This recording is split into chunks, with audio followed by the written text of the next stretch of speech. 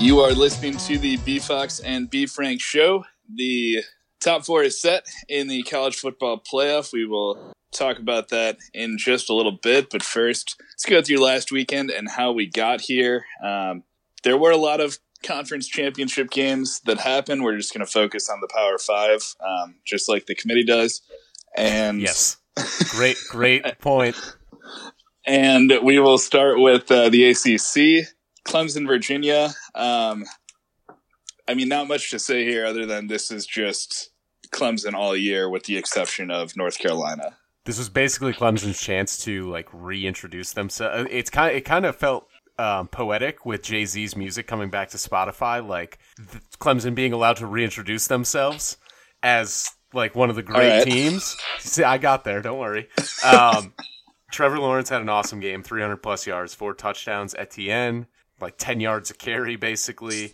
T. Higgins, 3 touchdowns, 182 yards receiving. Justin Ross had a great game. The defense looked awesome. Granted, it is Virginia, but still. It's a conference title game. It's a game that matters, and they won it handily. Well, and that's the thing, too. With Clemson, we've been saying all year, you can say, it's Virginia, but this is their toughest test of the year. And that's kind of what has happened seemingly over the years with conference championship games leading into, the top four. These are supposed to be your toughest test of the year, but with few exceptions, they are getting less and less competitive, I feel. Mm-hmm. This year certainly was that on display because we had, one game within one score in the Power Five?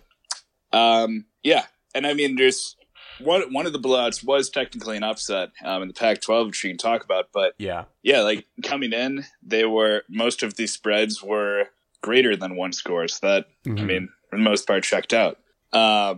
Big 12, Oklahoma, Baylor went to overtime. Oklahoma won in overtime. I just don't really know how this game was close because by almost any statistical measure, Oklahoma should have won this one going away.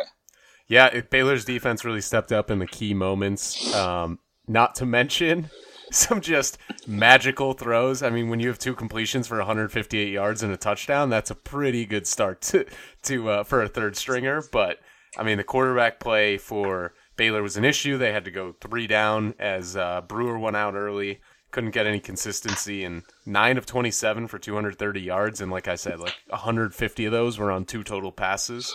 No run game whatsoever. Oklahoma's defense looked the part. It definitely looked like a team that had recently played Baylor and knew what to expect. The offense, for whatever reason, just has not been firing on all cylinders. CeeDee Lamb was back, but he was effective, but they just couldn't punch the ball in when they needed to. 2 turnovers as well, so Jalen Hurts really struggling this year with turnovers. Other side of the same coin, too, because Baylor has seen Oklahoma before this year. Right. So there's some familiarity there. With that being said, still rolled up over 400 yards of offense. Had a couple turnovers that kind of prevented them from scoring more, I think. But, it was always pretty clear that, this was more or less a play-in game for the 4th spot. And whoever the 4th team was going to be was always going to be a little uninspiring comparatively. And right. Oklahoma was certainly that in this game. Yeah. To the point where, Sorry, go ahead. No, I was just going to say it feels spot on because of how uninspired they looked in that game. Jalen Hurts was excited and he doesn't wear his emotions on his sleeve, but even so, huge sack on 3rd down in overtime to get your team basically the automatic win because Baylor's got to go 40 yards now just to get a first down, and he doesn't even react to it. He's just sitting there stone-faced, and it's this is such uninspired. Obviously he feels there's more to do, and that's his personality, but my God, they couldn't. The defense finally stepped up and made big plays when they needed to, but the offense just didn't look anything like the part, and now they get to be the number 4 seed. Yeah, even the most cynical person who's saying he's from Bama, he's used to winning a lot already, is still should be able to draw a little excitement from that, I would hope. Yeah. At least if we were in that situation, I would hope we would be losing our shit. But absolutely. Yeah, obviously this is not the final goal for Oklahoma. They have some work to do, which we'll talk about. But I think if this next game had a different result, or kind of how it was looking after the first half, Oklahoma could have been left out entirely, which would have been a fascinating debate that the committee was spared from. But yeah, Big Ten championship, Ohio State, Wisconsin. Wisconsin goes up 21-7, and then gives up the last 27 points of the game to make that hypothetical debate moot. I mean, if you're Ohio State, you had to be worried for a lot of that game. Very much so. I mean, Wisconsin's offense looked like they could do no wrong in the first half. They made plays on plays. Jack Cohn was doing with his arm and his legs. 2 rushing touchdowns in the game. Jonathan Taylor got off to an awesome start. There was just no penetration from the defensive line. The offense couldn't put together anything. And then all of a sudden, the second half starts. They get a score. They get a turnover. They get held to a field goal, which they probably should have scored a touchdown on that drive. Fields missed the pass. And then it was basically off to the races from there. And Wisconsin tried to stop the bleeding, but they just couldn't get the offense going again. And Chase Young, as he does, took over. The collapse was so immediate in the first couple minutes of the third quarter to take a quick 10 points off that lead, whole new game, 4-point game versus 2 touchdown deficit. And I think that completely took the air out of Wisconsin's sails, and they just were never the same. And it looks like it sparked something in Ohio State where they kind of remembered, haven't even been in a game this close all year. Like, we should be more dominant. And J.K. Dobbins did that a little bit offensively. Some great catches, really helping out Fields from his receivers in the second half. Defense turned it around. But, I mean, all said and done, holding Jonathan Taylor under 150 yards, still a pretty good day at the office. Especially the way he got started, too. Yeah. I think he was over 100 in the first half. Yeah, he was. But that's how good he's been in his career, and that's how well Ohio State played in the second half. Mm-hmm. But this really was the one blip on their resume, that they played a close game. Yeah. And won by 2 touchdowns. They did. They looked like a regular team for a half of football, and then thoroughly dominated. I'm pretty sure they scored 27 points and gave up 36 yards of offense in the second half. And that's the meanest thing you can say about Ohio State football this year. Really, I know, is that they had a pedestrian first half. One out of the 24 halves of football, or one out of the 26 halves of football they played this year. Yep. SEC, LSU, Georgia, complete domination by Joe Burrow once again. Yeah. And I mean, Georgia just really did not look like they cared to be there at all. No rushing attack. The offensive line looked atrocious. Jake Fromm got manhandled on a few of those plays. LSU's defense actually looked pretty good for maybe the first time all year. I say maybe slightly, as I just didn't pay attention to some of the lesser games they played. But this is the Joe Burrow show. Like, a lot was made out of Edwards-Helaire coming into the game, and he really didn't do too much offensively. He had a couple decent runs, but didn't put together any, numbers like Dobbins or Jonathan Taylor did, or Etienne. But still, Joe Burrow show. It continues. Yeah, and well-deserved SEC championship, obviously, for LSU. Mm-hmm. Really ran the gauntlet this year. Finally got that elusive win over Alabama. Good win here over Georgia, although clearly not the Bulldogs' finest effort. Throw Auburn in there as well. So LSU going to the playoff, well-deserved. We'll have about 3 more weeks of people going back and forth on the internet, which will be entertaining. Fun. Yeah. LSU, there's one thing that I noticed, and I think Gary Danielson pointed it out on the broadcast, but LSU has this weird tendency in late situations in the half or the game to play bump and run coverage when they have no reason to do so, and they get burned almost every play, and it's just whether the receiver catches the ball or not. Against Alabama, obviously caught it and scored to make it a tighter game, or Auburn, maybe both. I can't even remember, but it's happened numerous times this year where they play bump and run when they don't need to. Just keep it in front of you. So that'll be maybe something to watch, especially given the opponent and the way I expect the game to go. I do remember him saying that about Auburn and the Iron Bowl as well. So it's apparently people drinking the same water in the SEC, but yeah, that is as, I guess, non-risk averse as it gets. So yeah, that's it's asking to get burned by really any of the offenses you're going to see in the playoff. Exactly. But yeah, I mean, Jake Fromm, definite down year for him. Georgia's not really scaring anybody the same way that, the playoff field might be. Pac-12 game was close for a little bit on Friday nights to kick the weekend off. Oregon ruining Utah's playoff chances in what ended up being a blowout. It was close, and then CJ Verdell kind of took over in a game that wasn't necessarily Justin Herbert's finest. Yeah, 200 yards running, 3 touchdowns, basically broke open and ended the game on, last 3 drives where he really put the top run defense in the country to work, allowing 56 yards a game. They gave up way more than that. They gave up 4 times it just to Verdell alone. Herbert was okay, like you said. Tyler Huntley, I don't even know, first name Tyler, but yeah. It is, yeah. I can't keep the Huntleys straight. There are too many that have run through college football lately. 2 interceptions. He had 2 on the year coming in.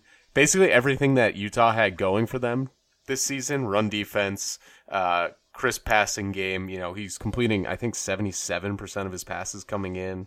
Only had 2 interceptions, so they took care of the ball. Everything outside of Zach Moss failed them. Yeah. And you feel a little bit, or at least I do, for Utah, because for, I'd say, 90% of the country, this is the first time you're really seeing Utah play this year. So this is the lasting impression, and not necessarily fair with what they've been able to do and accomplish this season. Right. But really, really tough end of the season. For Kyle Whittingham, not only do you lose the opportunity to go to the playoff, you also lose a spot in the Rose Bowl. Yeah, as Oregon ends up snagging that. So tough end to what really could have been a historic season for the Ute football. Yeah, and it'll be a tough climb back, but I like Kyle Whittingham. I think he's a pretty good coach. I think he knows the personnel that he wants, and that's exactly what he got with Huntley and Moss. He went out and grabbed those 2 guys from Florida, and he'll find another duo that he can work with. Yeah, I don't think a pair of coaches for revenue sports at a Power 5 school go together quite the same as Whittingham and Krystkowiak. I know. I feel like whenever I see one of them on TV, they're just looking more and more alike. And it's one of these days they're just going to switch jobs. Yeah, it's a little too perfect. Yeah, so playoff is set. LSU re-jumped Ohio State for the 1 spot, so they'll be playing Oklahoma in the Peach Bowl, and the Fiesta Bowl will be Ohio State versus Clemson.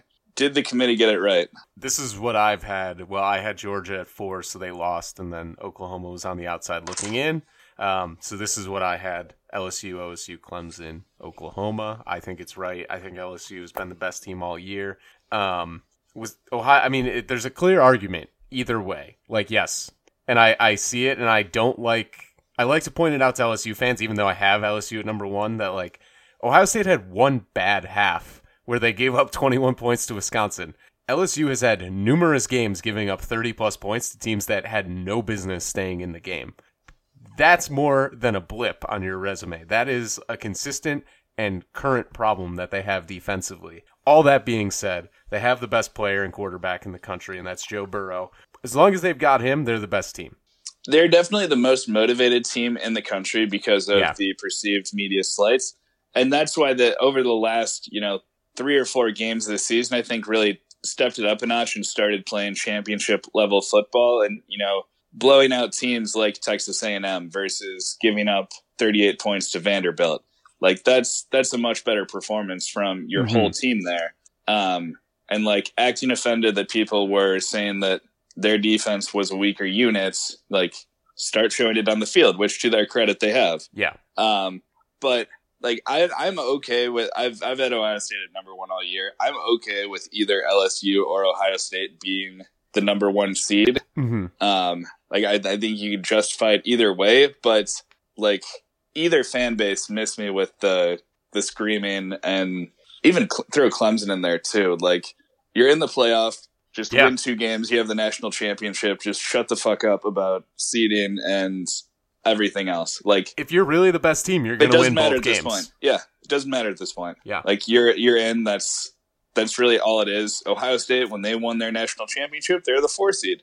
Kick the shit out of Bama, kick the shit out of Oregon. Yep. Like, you're in the playoff field. You don't have to travel anywhere. Like, or you have to travel. You don't have to travel to play a true road game. Right. So, I mean, you can't really be bitching from that perspective. I understand that you'd rather start off against Oklahoma versus Clemson this year, but that's not to say that Oklahoma can't win it all too. I will say credit to college football for at least making a playoff, because in BCS era, one of LSU, Ohio State, Clemson would not even have a shot at playing for the national title. So there is some progress being made, but we can't, when you look at literally any other level of college football, literally any other level, just this is not a playoff. It's just the same thing we had with one extra game. Right. And there's no undefeated group of 5 team this year that the committee ranked like 11th or something. But as my boy Bill Connolly pointed out, like, we're still severely under. Well, I guess we as the committee, we're still criminally undervaluing a team like Memphis, who had won the toughest group of 5 conference ever. This year's American, and suffered 1 loss on the year, Temple, which people will poo-poo, but I mean, we're going to talk about a team that lost to Kansas State making the playoff. We had a team that lost to a very bad South Carolina team being very close to included in the playoff. Mm-hmm.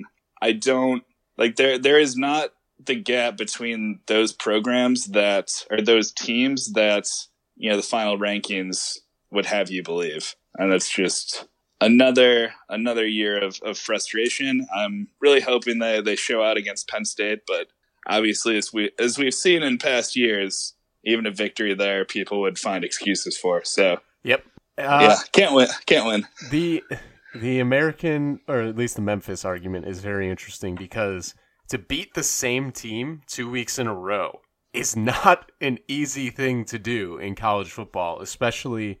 I mean, no matter what the level is, but especially when you're basically just outside the Power 5. You're the next best conference in the country outside of the Power 5. And this is a team, a top 20 team, essentially. They've got 3 top 25 wins. I mean, I would even potentially throw Navy in there because they've been right around it the entire time. That's 3 or 4 top 25 wins. For counting Texas as a top 25 win for LSU, certainly. Yeah, that's a better resume than most of the teams above them, plain and simple.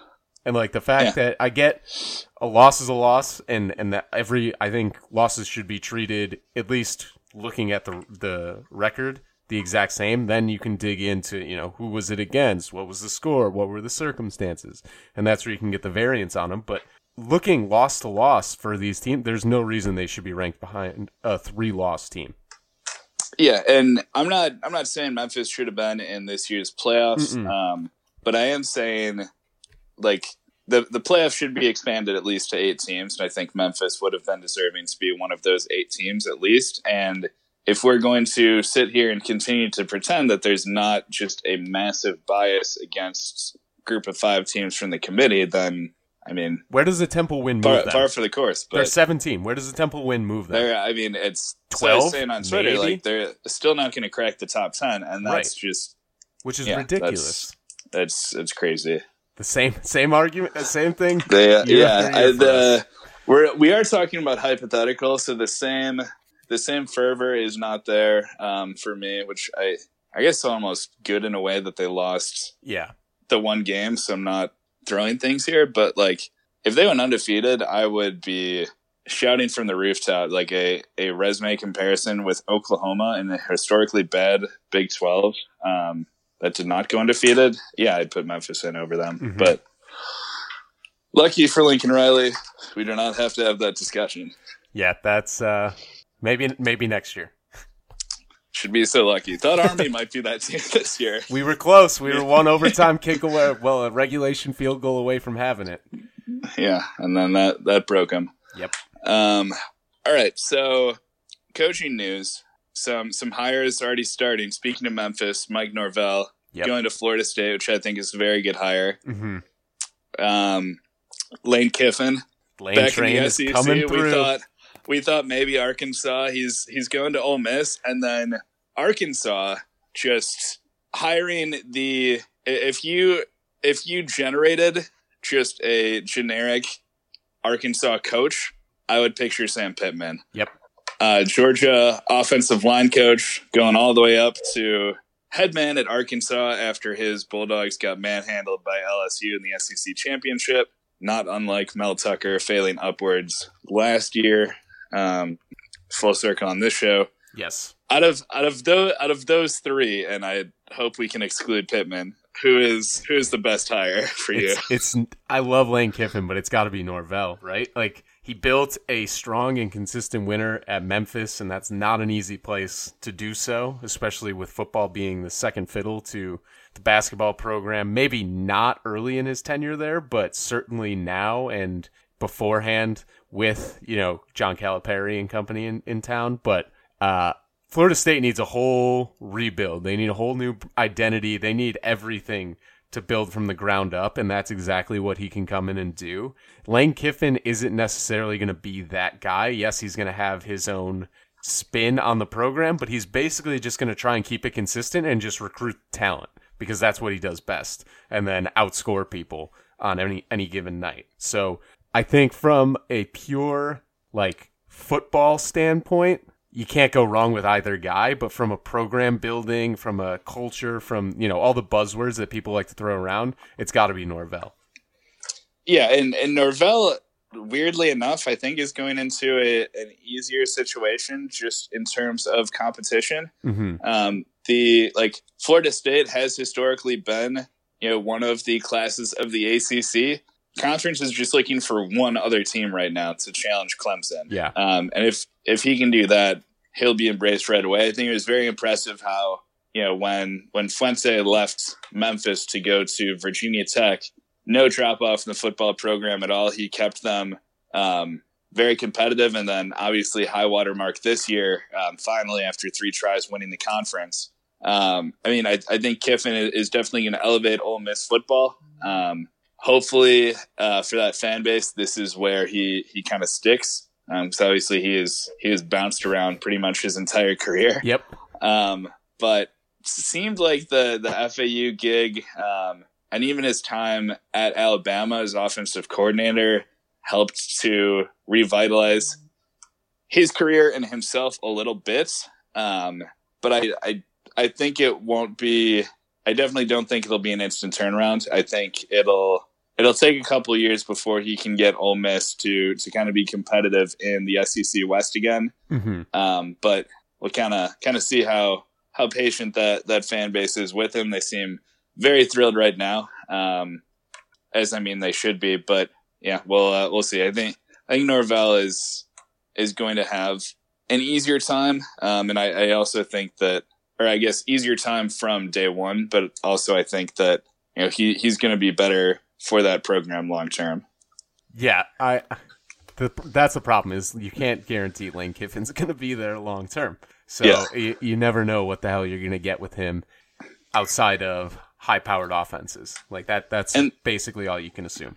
And there seems to be a little better reasoned out from Florida State, because Willie Taggart had some pretty good years at Western Kentucky, but really what they were bringing him in from was one just kind of so-so year at Oregon, mm-hmm. which I never really fully understood. And then obviously it didn't play out very well for anyone. But, thinking Norvell's success at, the best non-Power 5 job in the country right now mm-hmm. would, go into the ACC rather seamlessly, considering honestly, that both conferences were about the same this year, right? In terms of overall rating. Absolutely, and whatever's going on monetarily at Florida State, I have to assume has to be better than what Memphis has going, at least around the football program. Oh, one one forgot to mention, App State's going to need a new coach again. Yep. Because after Satterfield left to Louisville, Drinkwitz leaving after a year to go to Missouri. More fresh blood in the SEC. We'll see how that goes. Yeah, poor App State. Yeah. I mean, keep winning conference titles. Yeah. I mean, that's all you got to do. Just that's something. Revolving door of coaches. That's all that matters. Yeah. Yeah. So we'll see if they strike gold again in this latest search. Mm-hmm. But yeah, college basketball. All right. So Big Ten winning the ACC Big Ten Challenge 8-6. Yep. Actually, all of my most and least impressive are teams from that. Do you want to start with your most impressive? Yeah, I'm gonna go Ohio State. They blew the doors off of North Carolina in North Carolina. Right now they are easily the best team in the Big Ten. They might be the best team in the country. We'll have to see what Louisville can do on Tuesday. So today, for those listening, against Texas Tech at MSG, but even Texas Tech hasn't looked great, and Jemias Ramsey's out, or might be out. He's been on and off injured. They've got it all, though. They're playing great defense. The offense looks really good. Caleb Wesson is still a freaking load and can score the ball really well. Chris Holtmann, easily one of the best coaches in the country at this point, and he is basically just needs to win a title for us to call him like one of the elite coaches, but I think he's an elite coach already. Yeah, I had Ohio State too. Following that up by beating the doors off Penn State over the weekend in their conference opener, who some have said is a tournament team this year. I have, and I stand by that. Look, the game changed. Impressive. I'm not saying they're not. I'm just saying the game helps. Changed on a bad technical foul on Lamar Stevens. That's all it was. And then Ohio State went on a 32-7 run or something. I think they ended up winning by 32. They did. So there's that. I'm going to throw Duke in there too. Regardless of your opinions of Michigan State at the moment, going in and getting a road win, comfortable one at that in the Breslin Center. Pretty good. And then following that up, winning on the road at Virginia Tech, which is not the same as it might have been in the Buzz Williams era, but I mean, Michigan State couldn't beat them on a neutral floor, so there's that. It's true. So, I mean, that's Duke, I think, is going to have a fairly up and down year. Stephen F. Austin is just the thing that everyone will reference till, the end of time. Kentucky fans are so butthurt that Duke is ranked above them because of the Stephen F. Austin loss. It's like, lest we forget Evansville. I don't know if Evansville's won a game since they beat Kentucky, to be honest with you. That's something I'll fact check. But I think Evansville is still higher in KenPom. But I thought you were going to say, like, Kentucky fans love that loss is taking the attention away from losing to Evansville, which it definitely did. It is, yeah. Yeah, like, that's still not a good home loss. So, no. You have any more most impressive? I have 5 more. Louisville. It's tough. There's so many games going on and so many teams. Louisville beats Michigan pretty easily at home, 58-43.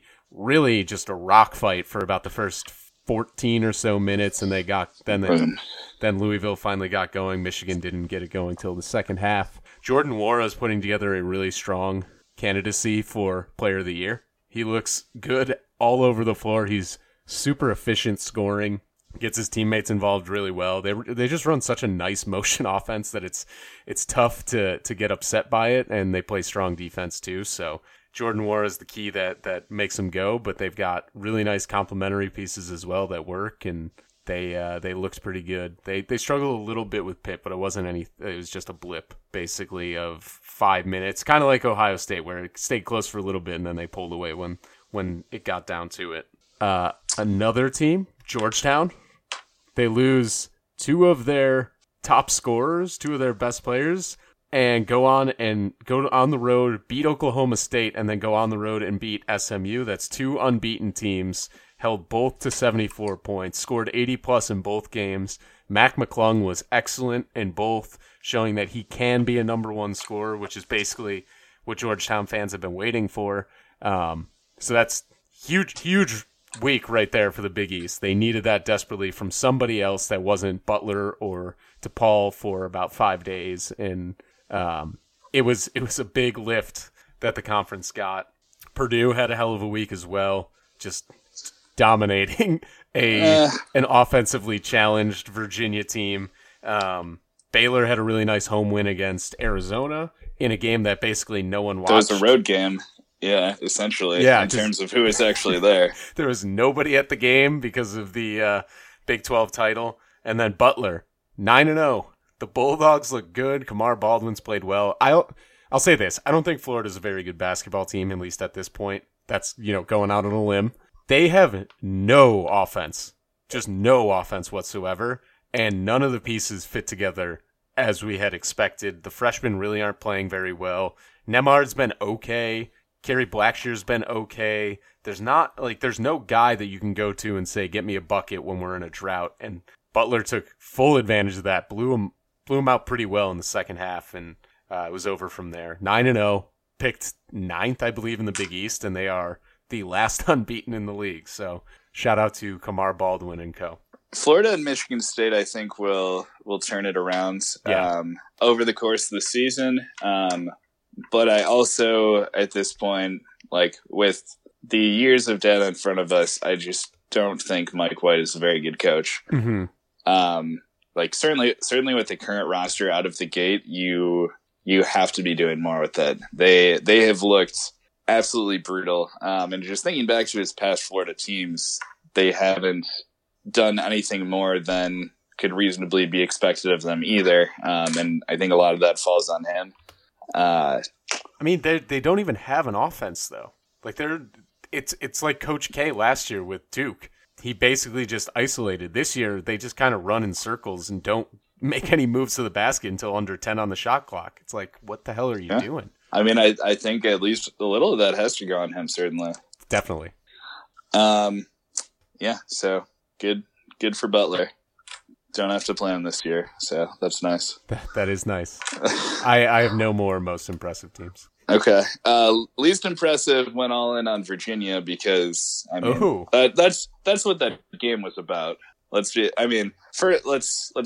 First of all, UNC was my true least impressive because you got routed by Ohio State and then you lost to a Virginia team that just looked like a 1950s basketball team. They didn't score 50 points in either game. They have Cole Anthony, and they didn't score 50 points. Else. Yeah. Well, if he's not putting up 30, then it's tough to They're prized, or one of their 2 prized transfers this year is from freaking Glenbard West. So that's not going to help you replace all of the production that you lost from last year, especially if guys are getting hurt too.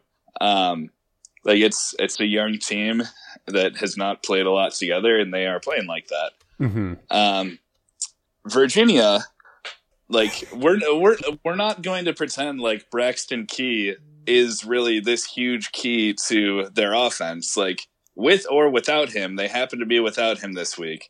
He's not DeAndre Hunter from a few years ago. Yeah, they're atrocious either way. He is still you can make the argument he is their best offensive player, but whether that's true or not, they are the Virginia team that they've kind of been perceived as being. Mm-hmm. First couple of years, they're going to have to win every game 45-40 this year, and Purdue was able to generate more offense than most teams are against Virginia. So that's partially why this one got so lopsided, but also Diakite is fine, but he's still a defense first guy. If you're trying to make him your leading scorer this year, that's going to be tough. They don't have really any perimeter guy this year, like a Brogdon or a Justin Anderson, or at least someone to kind of carry the offense when needed. They just don't have that at all. It feels like the London Parantis year all over again, where they put a guy who's really just a defensive guy and a distributor, and are like, we need you to score maybe 15 points a game in order for us to have any chance to win. And they just can't do it. Yeah. Even that year, I don't think it ever really got this bad. And ultimately we're talking about one loss here, but they're having the same offensive struggles against the Maine Black Bears, perennial bottom feeder in the America East. It's just not good. It's not good basketball, and at some point, Tony Bennett has to answer for his crimes. Hey, defending national champ. Yes, and lest we forget, so many things had to go right on that run that it just offensively, no less. Yeah, that's how they got there. It's like it's truly absurd. So I finally watched. Like, I don't know if they did montage during the game or something, but yeah, from the Elite Eight on. From the Elite Eight on, yeah, just buddy, it's like God's plan. I can't making me watch the Houston-Tulane ending 3 times in a row. It's tough. One of them was okay because it was Purdue, but then tough. That's all. On North Carolina, so that's my least impressive. North Carolina, I had them listed as well. Like you said, they're looking at a guy from Glenbard West, and they're also looking at a guard, Christian Keeling, who transferred over from Charleston Southern. The guy averaged 17-plus points all 3 years he was there. He is averaging 4 points a game right now. He just can't shoot the ball like he did before. I don't know what it is. I don't know if it's just going up against better competition, but even so, you see these low major guys scoring the ball pretty well. They can still score typically coming to a power team. For whatever reason, he's just not working out, and that's a huge killer because that's one of the guards they kind of hoped would be the Robin to Batman for Cole Anthony. And obviously Armando Bacot getting hurt is a killer because he was dominant in that win over Oregon in the Bahamas. 15 rebounds, 21 points, 5 blocks. Like, that's what they need. If they can't get another guard to play, they need an inside out game, and that's what he gave them. And he was strong on the offensive glass. So somebody's got to step up for North Carolina. I have no idea who it is. They are they're tough to watch as well. They go. And that's kind of what they thought Garrison Brooks might be, especially the way he had his sort of coming out game against Alabama in the Bahamas. But that's the thing. Like, Cole Anthony is going to get his, you would hope at least. And then after that, it's just kind of a game-by-game thing. Who's going to play well today? Mm-hmm. And you can't rely on that because you need some kind of consistent production from,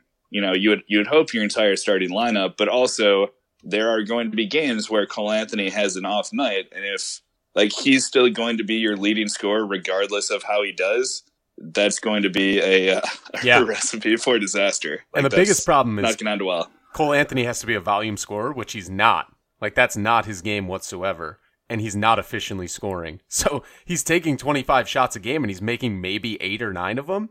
And they're just getting killed on the glass, and no one else has the ability or wants to shoot at this point.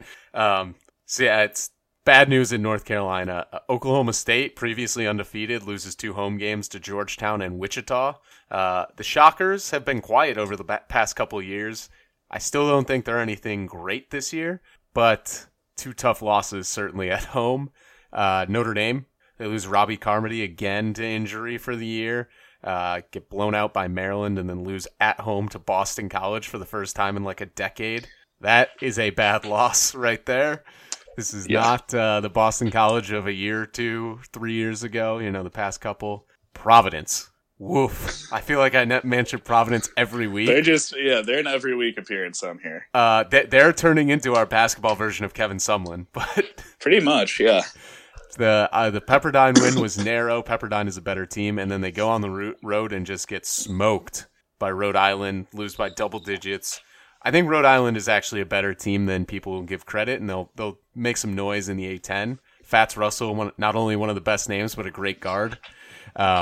Texas Tech losing at DePaul. I mean, one of the best free throw shooters in the entire country, goes to the line up by 2 with 15 seconds left or so to seal the game and misses the second of 2. For Jalen Coleman Lands to come down, who has been spectacular for DePaul this year. He's hit so many big shots. He shoots the ball really well from 3. Comes down, hits a 3 to tie it, and then we go to overtime. I mean, Texas Tech gave away that game, even without Jamias Ramsey. They look bad without him because they just don't have any scorers. And when Davide Moretti has to force up shots, you are in a tough place. Yeah, and you would also feel a lot better if DePaul didn't follow that up by immediately losing to Buffalo. Going down 19 at home in the second half.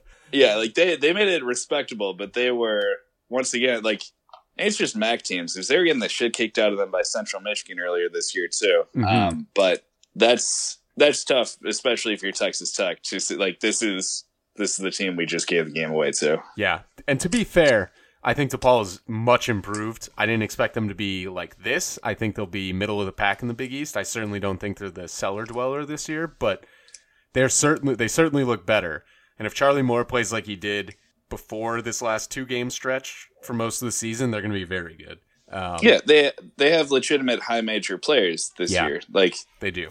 Mostly other programs cast-offs, but still, like that matters. That is how Eric Musselman has a job in the SEC. That is literally how he got there. The last team, Illinois, pulling out just the absolute fire throwback jerseys for the Miami game and getting boat raced in the first half. They come back to lose by 2. Miami is not a great basketball team right now. Chris Lakes is very good, but he's also 5'7". You should be able to take care of that, or at least limit him some way. And then the Maryland game, double-digit lead in the second half. Yes, it was a true road game, but Illinois just inability to close, inability to run and execute offensively, and then giving up Anthony Cowan deep 3 with under 10 seconds, and then turning the ball over and fouling to lose is just a rough game for Brad Underwood's squad. They played the reverse game essentially and managed to lose both. Yes, like that's tough. It's a hell of a week. That's the way you cap off and start a week right there. It's how you earn the name Brad Underwood. And their gift is they get Michigan this week, so that'll be fun. I don't know. I mean, Michigan is definitely a weird team because, like, credit to Louisville, like they are deserved number 1 team in the country. But you watch a lot of that game, and you wonder how Juwan Howard won the Battle for Atlantis with this group. Like they can struggle offensively. Like, and then you watch Gonzaga really on Sunday at Washington, and you really wonder how Juwan Howard won the Battle for Atlantis. I mean, at this point, I'm pretending it never happened because same. I will be the first to admit I did not watch a single second of Gonzaga to Michigan versus Michigan. So as far as I'm concerned, that never happens. Smart. But yeah, watched a lot of Zags versus Huskies last night. Washington is a very good team with my buddy Bill Walton. So yeah, that was a good performance on the road, and continuing to own the state of Washington is great. 10 straight over Pac-12 teams. So yeah, I mean that's could win the Pac-12 every year if they wanted to. They really could. You gotta stay loyal. The WCC is gonna be decently good this year. I don't think St. Mary's is second best either. I think BYU is better. Yeah, I think it's going to be slightly down from last year. Yeah, you're not going to have San Francisco making that run. mainly based on St. Mary's not being, as competitive so far this season as we'd hope they might be. Definitely think Pepperdine is one of those teams that's going to be much improved, but ultimately not to the level that's really gonna get anybody going. Yeah. San Francisco was playing decent early in the year, and I think they played a couple better teams and fell off a little bit. That'll happen. But yeah, BYU will probably be in a couple of annoying games against the Zags this year. Yep. It's been a while since they have been doing a lot of their work this year without Childs, so getting him back is only going to make things harder as well. So yeah, be a couple of fun battles for sure. As the premier West Coast Conference podcast in the world, it's true. A lot of competition, but holding on to that crown. All right, any closing thoughts for the week? None this week. It's we're getting closer. Final games of the non-conference closing up here, and some of the power leagues have already started games as we've seen, and it'll be a fun one moving through the holidays and then into actual conference play. Yeah, some of the Big Ten has started. Indiana has not yet. We'll have to see when they do next week, and the ACC as well. And got bowl season coming up too. So yeah. lot happening through the end of the calendar year, and then of course once we get to January after the national title game, all basketball all the time. Yep, it's gonna We're be getting great. there. So stay with us. We will be back next week.